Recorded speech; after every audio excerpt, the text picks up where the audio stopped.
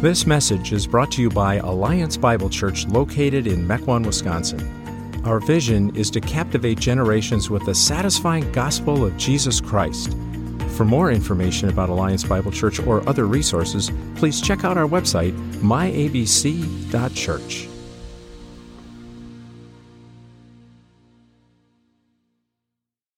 Every day we hear Christian catchphrases, a kind of Christianese, if you will, made up of slogans, compressed ideas about God or faith that we drop into everyday conversations about life. Catchphrases like, the devil made me do it, or Jesus, take the wheel. And after all, what would Jesus do?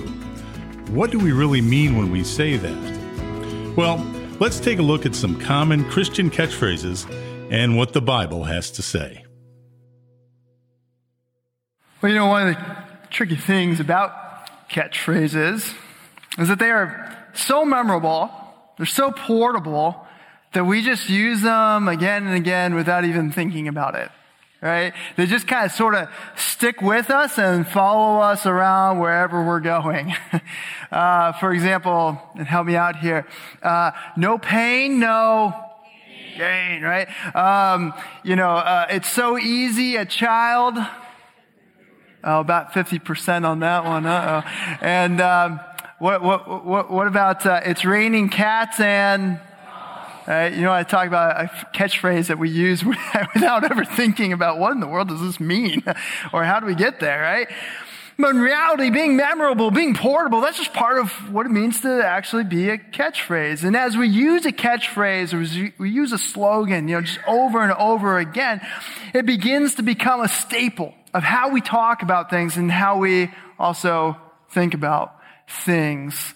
And over time, catchphrases, they can become more and more detached from how they were originally used. And this morning, the Christian catchphrase, the axiom, if you will, that I want us to take a look at is one that I think fits that bill perfectly. And it's probably one that if you're a Christian in here that you've used before, you've maybe been exhorted by somebody else to remember before at some other time.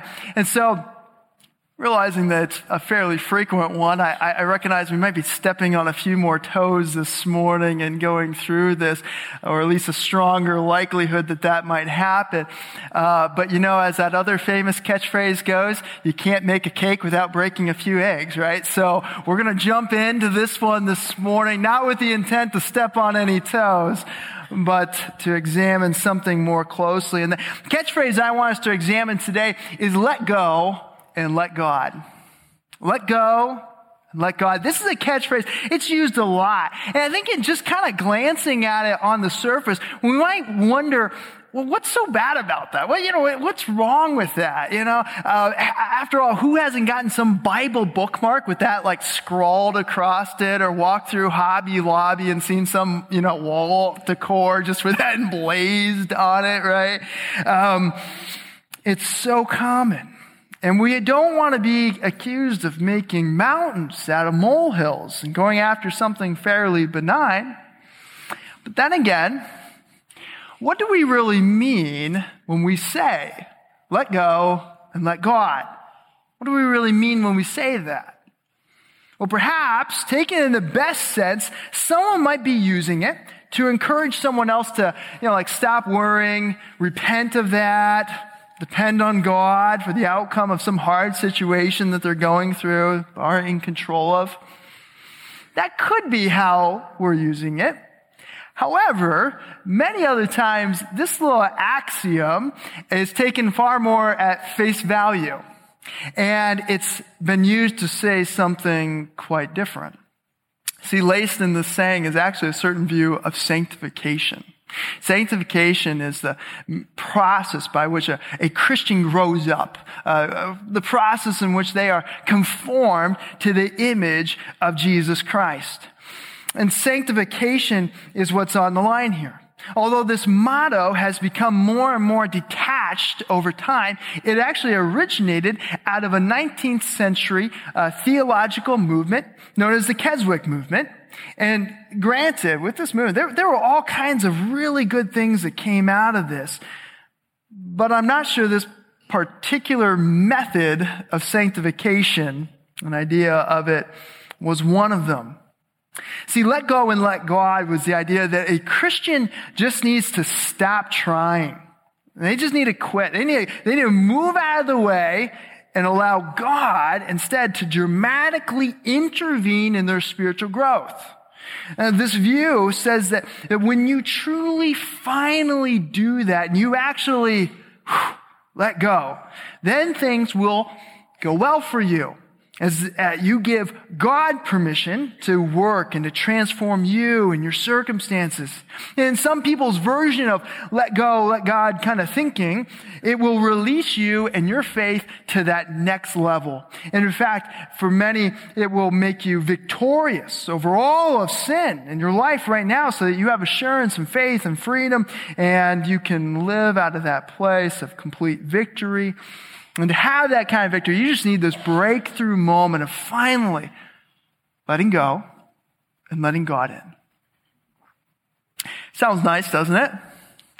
I wouldn't be surprised if some version of this isn't something that you have actually attempted yourself, or perhaps even a way that you've often looked at growing as a Christian, where you were perhaps struggling in your faith.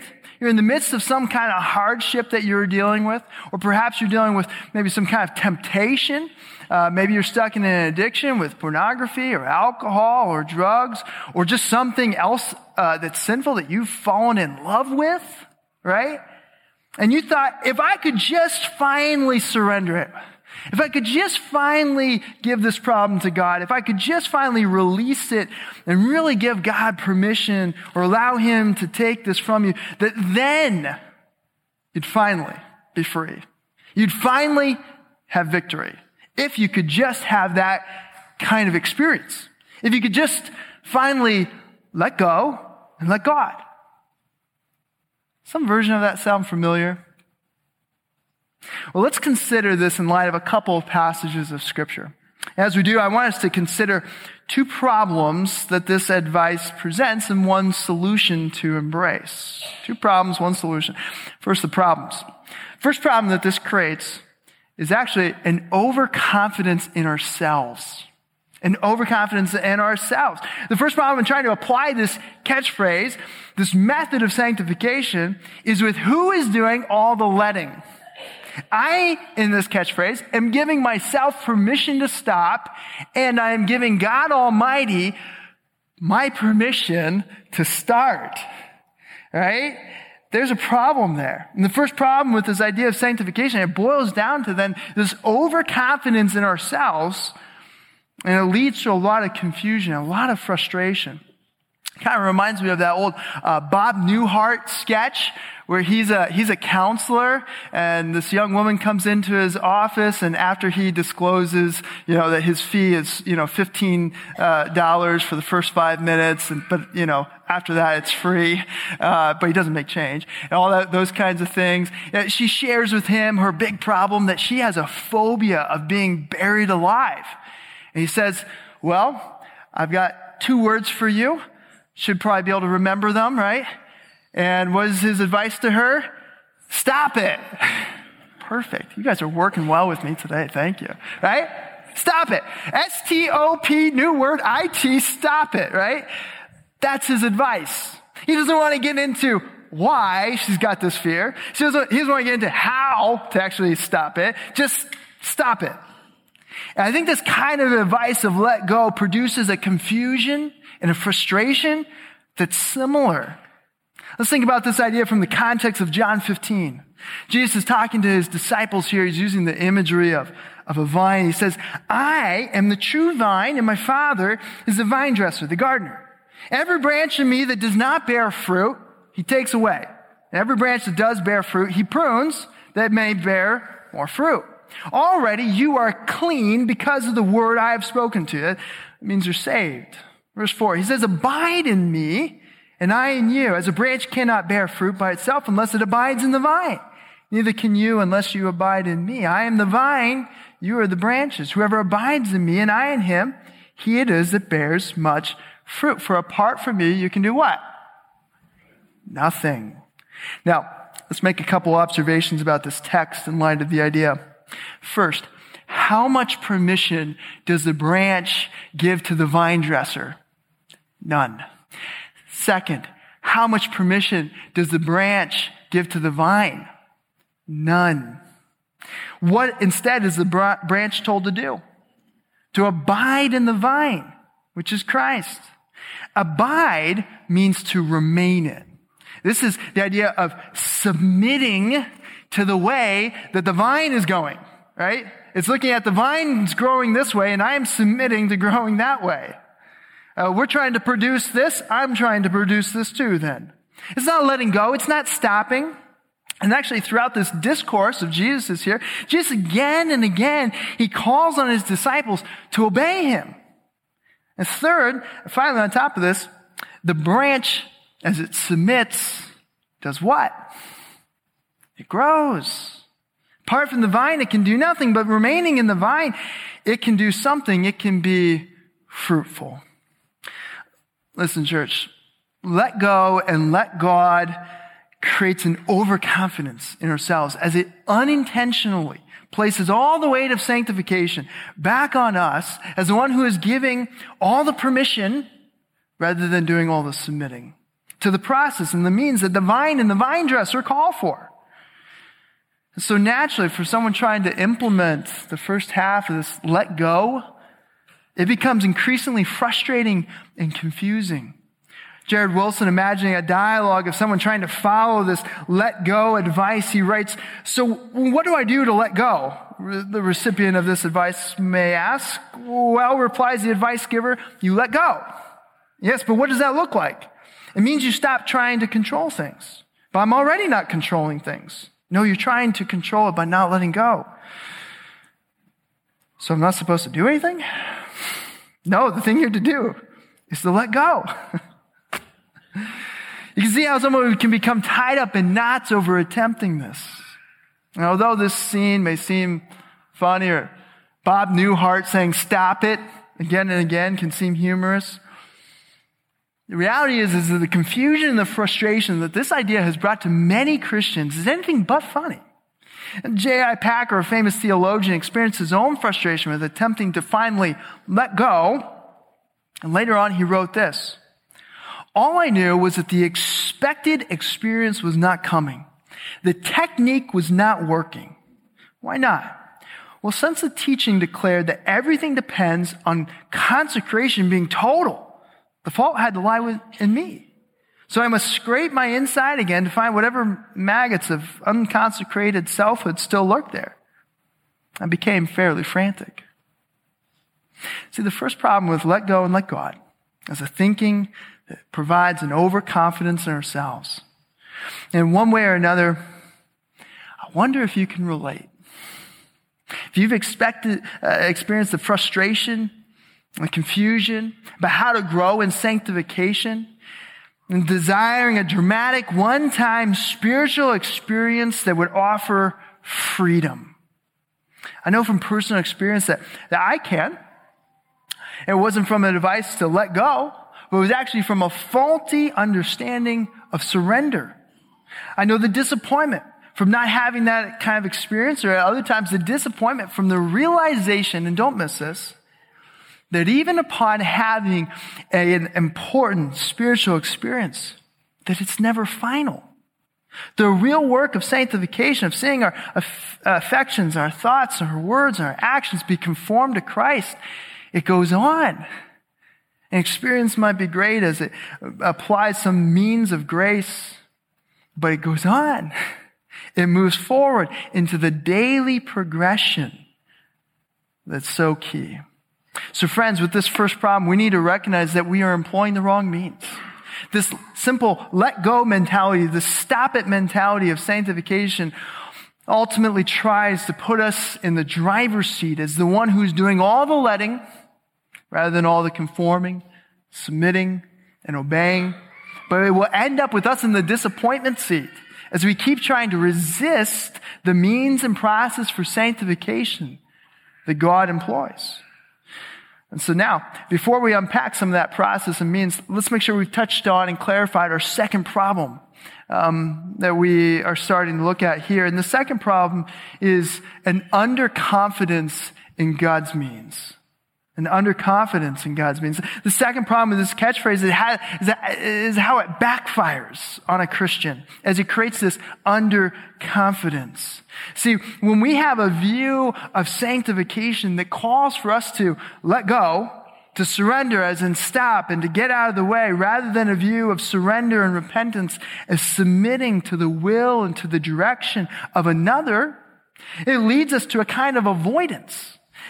In this view, there's no role for you to play except to try and remove yourself from getting in the way so that God can now come and take over. And so the second problem with let go and let God, it boils down to this call for avoidance rather than obedience out of an underconfidence in God's means for sanctification. And this can really undermine a Christian's growth as it eventually leads to laziness. Laziness. When we consider this, though, in light of two passages of Scripture, it really comes to light. First, listen to how the Apostle Paul described his own sanctification in Philippians 4. He says, "For I have learned in whatever situation I am to be content. I know how to be brought low, and I know how to abound in any and every circumstance. I have learned the secret of facing plenty and hunger, abundance and need. I can do all things through him who strengthens me." A couple of observations here. Because you and I, we need to see a picture of what does abiding in Christ look like in action. And we have it here. And it's not someone who's trying to stop and to just get out of God's way. That's not the picture. Rather, we see how Christ has a purpose in those difficulties in sanctifying Paul. They're part of his means of teaching, of growing, of conforming Paul through these means of hardship.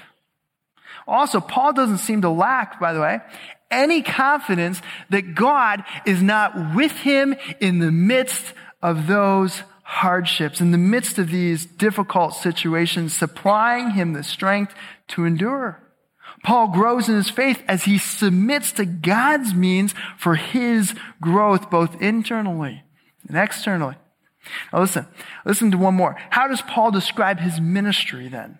Colossians 1, him, Christ, we proclaim, warning everyone and teaching everyone with all wisdom that we may present everyone mature in Christ. And don't miss this. For this I toil, struggling with all his energy that he powerfully works within me. Again, Paul is confident in God's plan for his sanctification and for sanctification in others' lives too. He sees God's means being put to work through him to accomplish the sanctification in the lives of others that's needed. And note how he's dependent on God's strength and power to what? To then toil and struggle. Now, church, let's be honest. When we hear let go and let God, it doesn't sound that bad.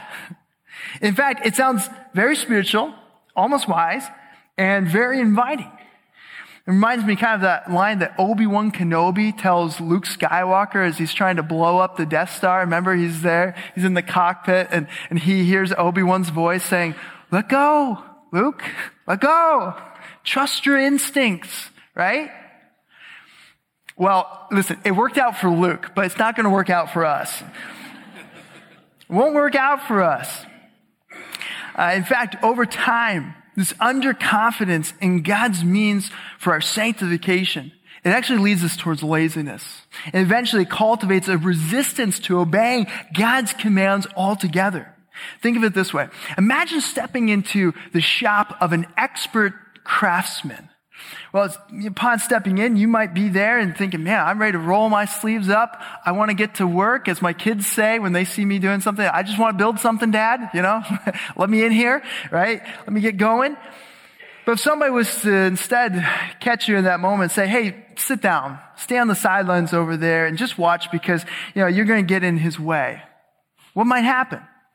Well, while disappointed at first, you probably would sit down and you'd start watching and you'd start realizing, man, this is actually a lot harder than I thought. This is a lot more complicated than I thought. And this looks like this is going to take a long time to accomplish what's going on here. After a while, it might start to seem like a good idea to just stay on the sidelines. Let's not get involved. After all, this expert craftsman here, man, he seems to be doing a good job without me, right? Well, if that went on long enough, would you really be surprised that if you came back, that if you found the guy playing with the tools, being silly or dangerous, maybe stupid, that you'd be surprised by that at all? That he's not really even paying any attention to what the craftsman is saying and doing? After all, he heard what sounded like some very sound advice to let go and let the expert handle it. Church, I think more of us have bought into some kind of version of let go and let God than we've realized. We've bought into a version of Christianity that excuses laziness. And we may or may not have used that phrase at all. But really practically, when we've bought into laziness in our spiritual lives, here's what it begins to look like. It first begins to look like someone who starts slacking in their own personal, private, spiritual disciplines. It doesn't start out here on the outside. It starts internally as I start to just kind of let those things go. And then that begins to move forward. We begin to become more and more susceptible to worldly temptations of power, comfort, and significance. As we do that, we stop declaring war on our sin, and we become more and more comfortable with its presence in our lives. We let it just hang out and live in the corner for a while. And as that kind of laziness starts to take its hold, we become increasingly judgmental then of other Christians. Surprisingly, what we begin to do is we start accusing them of being judgmental and legalistic as we know that there's sin in our life that we're uncomfortable with. And eventually, what we start to do is then we push farther and farther away from them. We push farther and farther away from other Christians. That's what it looks like. And church, laziness is a powerful force in anyone's life. And it might look different in your life than in the person sitting next to you. But watch out for a temptation of having an underconfidence in God's means to sanctify us. It'll breed laziness. And so if we understand some of the problems then with this catchphrase, we should turn to what the solution is. How do we step away from a view that's overly confident in ourselves and is underconfident in God's means? Well, the solution we need to head towards is back in the direction of abiding. Back in the direction of abiding. Cooperation with God in obedience is what leads to assurance. That's the direction. Church, salvation is a work that is completely of God by His grace alone that we receive through faith alone. And that faith is a living faith. It's like the little sapling out in your front yard. It's not like the fake ficus tree in your office. Two very different things. And that faith, it leads a Christian into cooperating with God by obeying Him. And that doesn't mean that a Christian is no longer dependent on God's grace. No, they are. But as Dallas Willard once pointed out, grace isn't against effort, but earning. As they do, as a Christian does, they have greater assurance of their salvation as they see the results from obeying rather than confusion or frustration or laziness. So, let me show you what this cooperation looks like from Philippians chapter 2.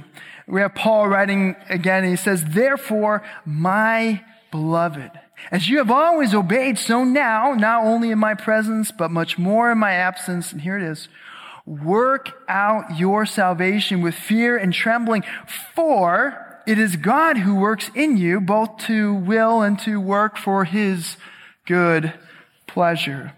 This is what cooperation with God looks like. Note what it doesn't say here. He doesn't say to work for your salvation, but to work out your salvation. And note who else is working here. You're not alone. God is at work here too. And this is the person that we are invited to follow. Also note, how is this getting worked out? Is it through letting go? No, it's actually called to be worked out with fear and trembling. meaning to take this work as a serious and awesome responsibility, and so to afford it all diligence. Not because it's all on you, by the way, but because of who you're working with. That's why we carry it out with fear and trembling. And on that, Paul is not encouraging us to head off into the ditch that's on the other side of let go and let God, a ditch of activism that's saying, well, God helps those who help themselves, so you're on your own. No, he says that God is at work in him already, and he calls us to work in cooperation with him. And here's what happens when we do. Verse 14, do all things without grumbling or disputing, that you may be blameless and innocent children of God, without blemish in the midst of a crooked and twisted generation, among whom you shine as lights in the world, holding fast to the word of life. So that in the day of Christ, I may be proud that I did not run in vain or labor in vain. The process of sanctification through cooperation that Paul calls for here, it doesn't lack hard work, but it also doesn't lack beautiful results. Far from a cynical or confused state of let go and let God that leaves us in knots, we have instead the hope of shining as lights in the world without any fear of our salvation, with assurance that God who began a good work in us will bring it to completion. And I know in my own life, one example of how this cooperation has played out recently has involved the work of the church plant. When I was first starting to press into this work, there was a string of nights where I would wake up at 2 or 3 a.m. with fear. Just kind of gripped by fear. And since I'd be wide awake, I'd get up, and what I would do is I'd pray, and I would worship, and I'd remind my heart of the truths that I'm not alone, that God is with me, and that I'm to be obedient.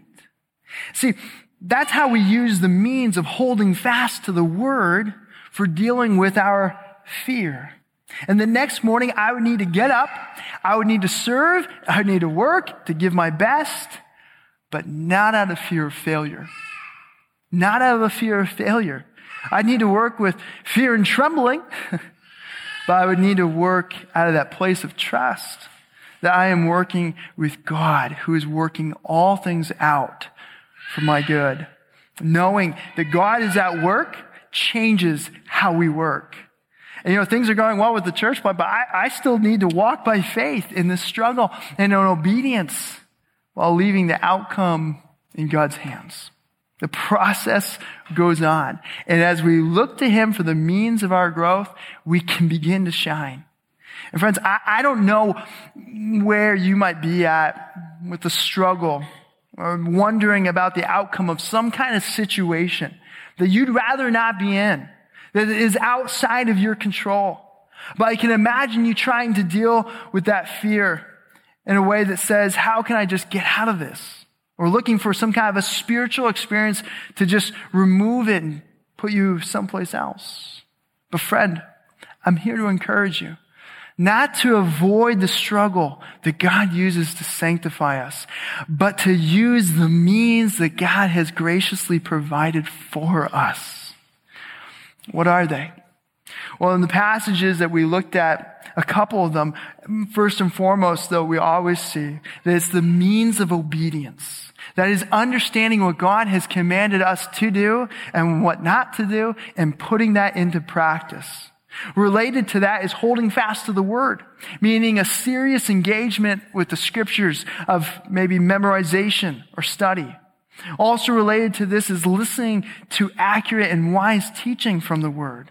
And finally, we touched on God's strengthening of us internally for obedience and ministry. Practically, that looks like a prayerful dependence on the Holy Spirit to come and to fortify our hearts. And these are the means, many of which we've taught on here before, that God has graciously given us and uses these in our lives to grow us. And our cooperation with these insists then that we are neither overly confident in ourselves nor underconfident in God's means. And it moves us from this place of let go and let God to a place of trust and obey as we embrace the solution of cooperation. Let's pray about that.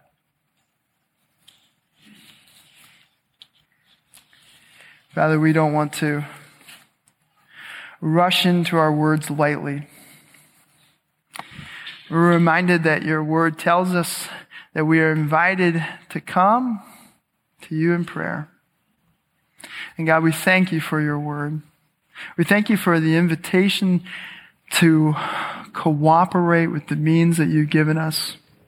Lord, some of us this morning, we're convicted that we need to look to the means of confession, that we need to look to the means of inviting another believer to pray for us, that we may experience the kind of healing in our life that we need.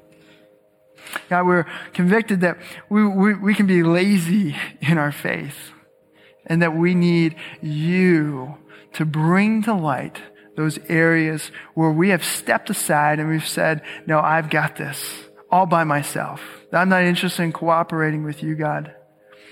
Some of these places of laziness in our life where we've allowed sin to take up residence in our souls, we need you to come to convict us, that we might turn and use the means of repentance that you have given us, that we may live and shine as lights.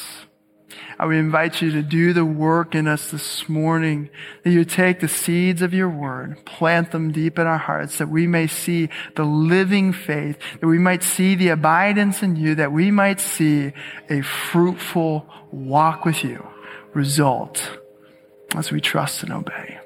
And pray that in your blessed name. Amen.